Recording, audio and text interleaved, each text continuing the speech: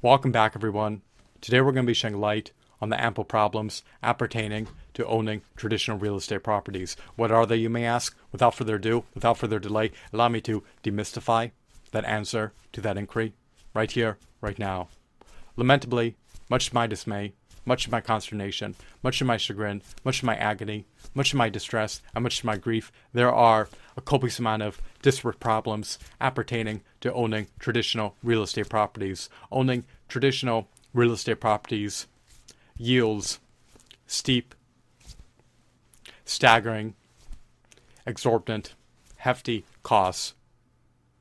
If you want to be able to retain a real estate property that you own, then you will need to succumb to paying exorbitant homeowners association fees, as well as lofty monthly mortgage fees. Furthermore, you can also incur steep homeowners insurance fees, as well as other lofty fees if you retain a traditional real estate property.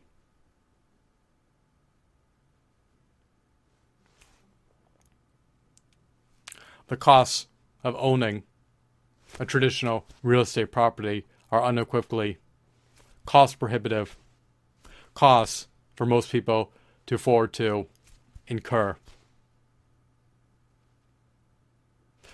Your tenant can also become a delinquent tenant. They could shirk on paying you the monthly lease, which can indeed be problematic, especially if it renders you unable to cover your real estate ownership costs. You never want to become insolvent. You do not want your business to become defunct. And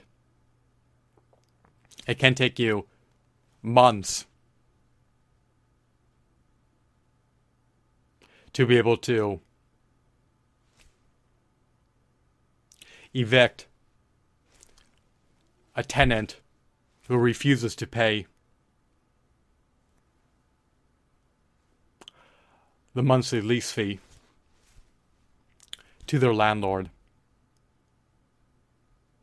The opportunity cost of having a delinquent tenant is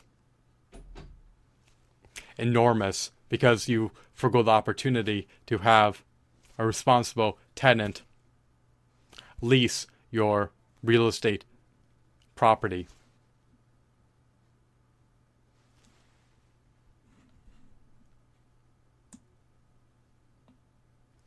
You never want to become unprofitable as an owner of traditional real estate properties. If your real estate property does not appreciate in value over time, you can succumb to a capital loss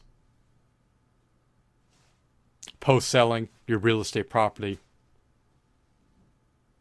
especially if it has depreciated in value from the time that you purchased it to the time that you sell it.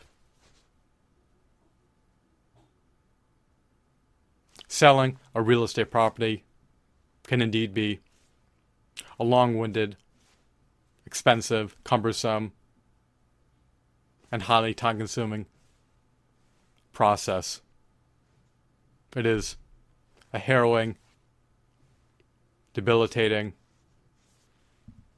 agonizing process to undergo.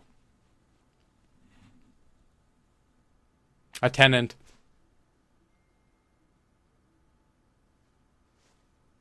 can renege on their word. They should not do so, but they are at liberty to do so.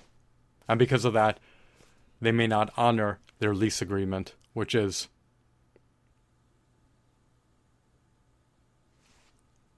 calamitous on the landlord's end if he is hemorrhaging money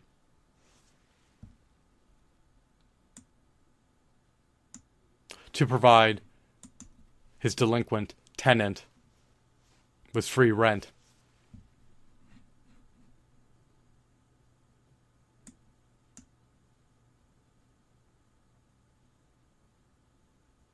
which comes at a steep cost on his end because he's forgone the opportunity to lease that real estate property out to a responsible tenant who's willing to honor their lease agreement.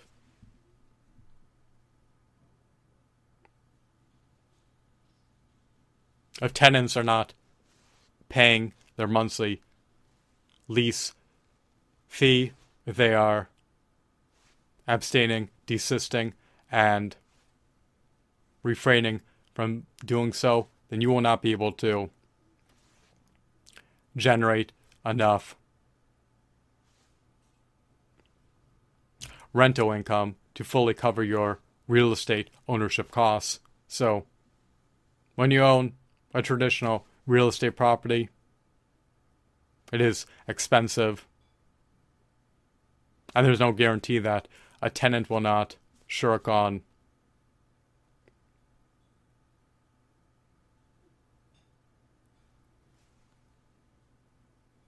honoring their lease agreement.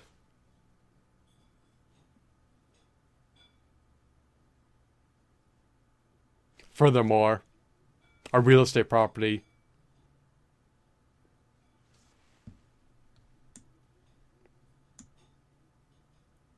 is not guaranteed to appreciate in value and allow you to yield a positive return on investment. You may succumb to a capital loss in lieu of a capital gain.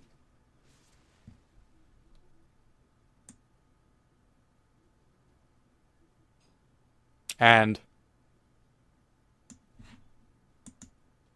unlike virtual real estate, a traditional real estate property can also be razed by natural disasters, unfortunately.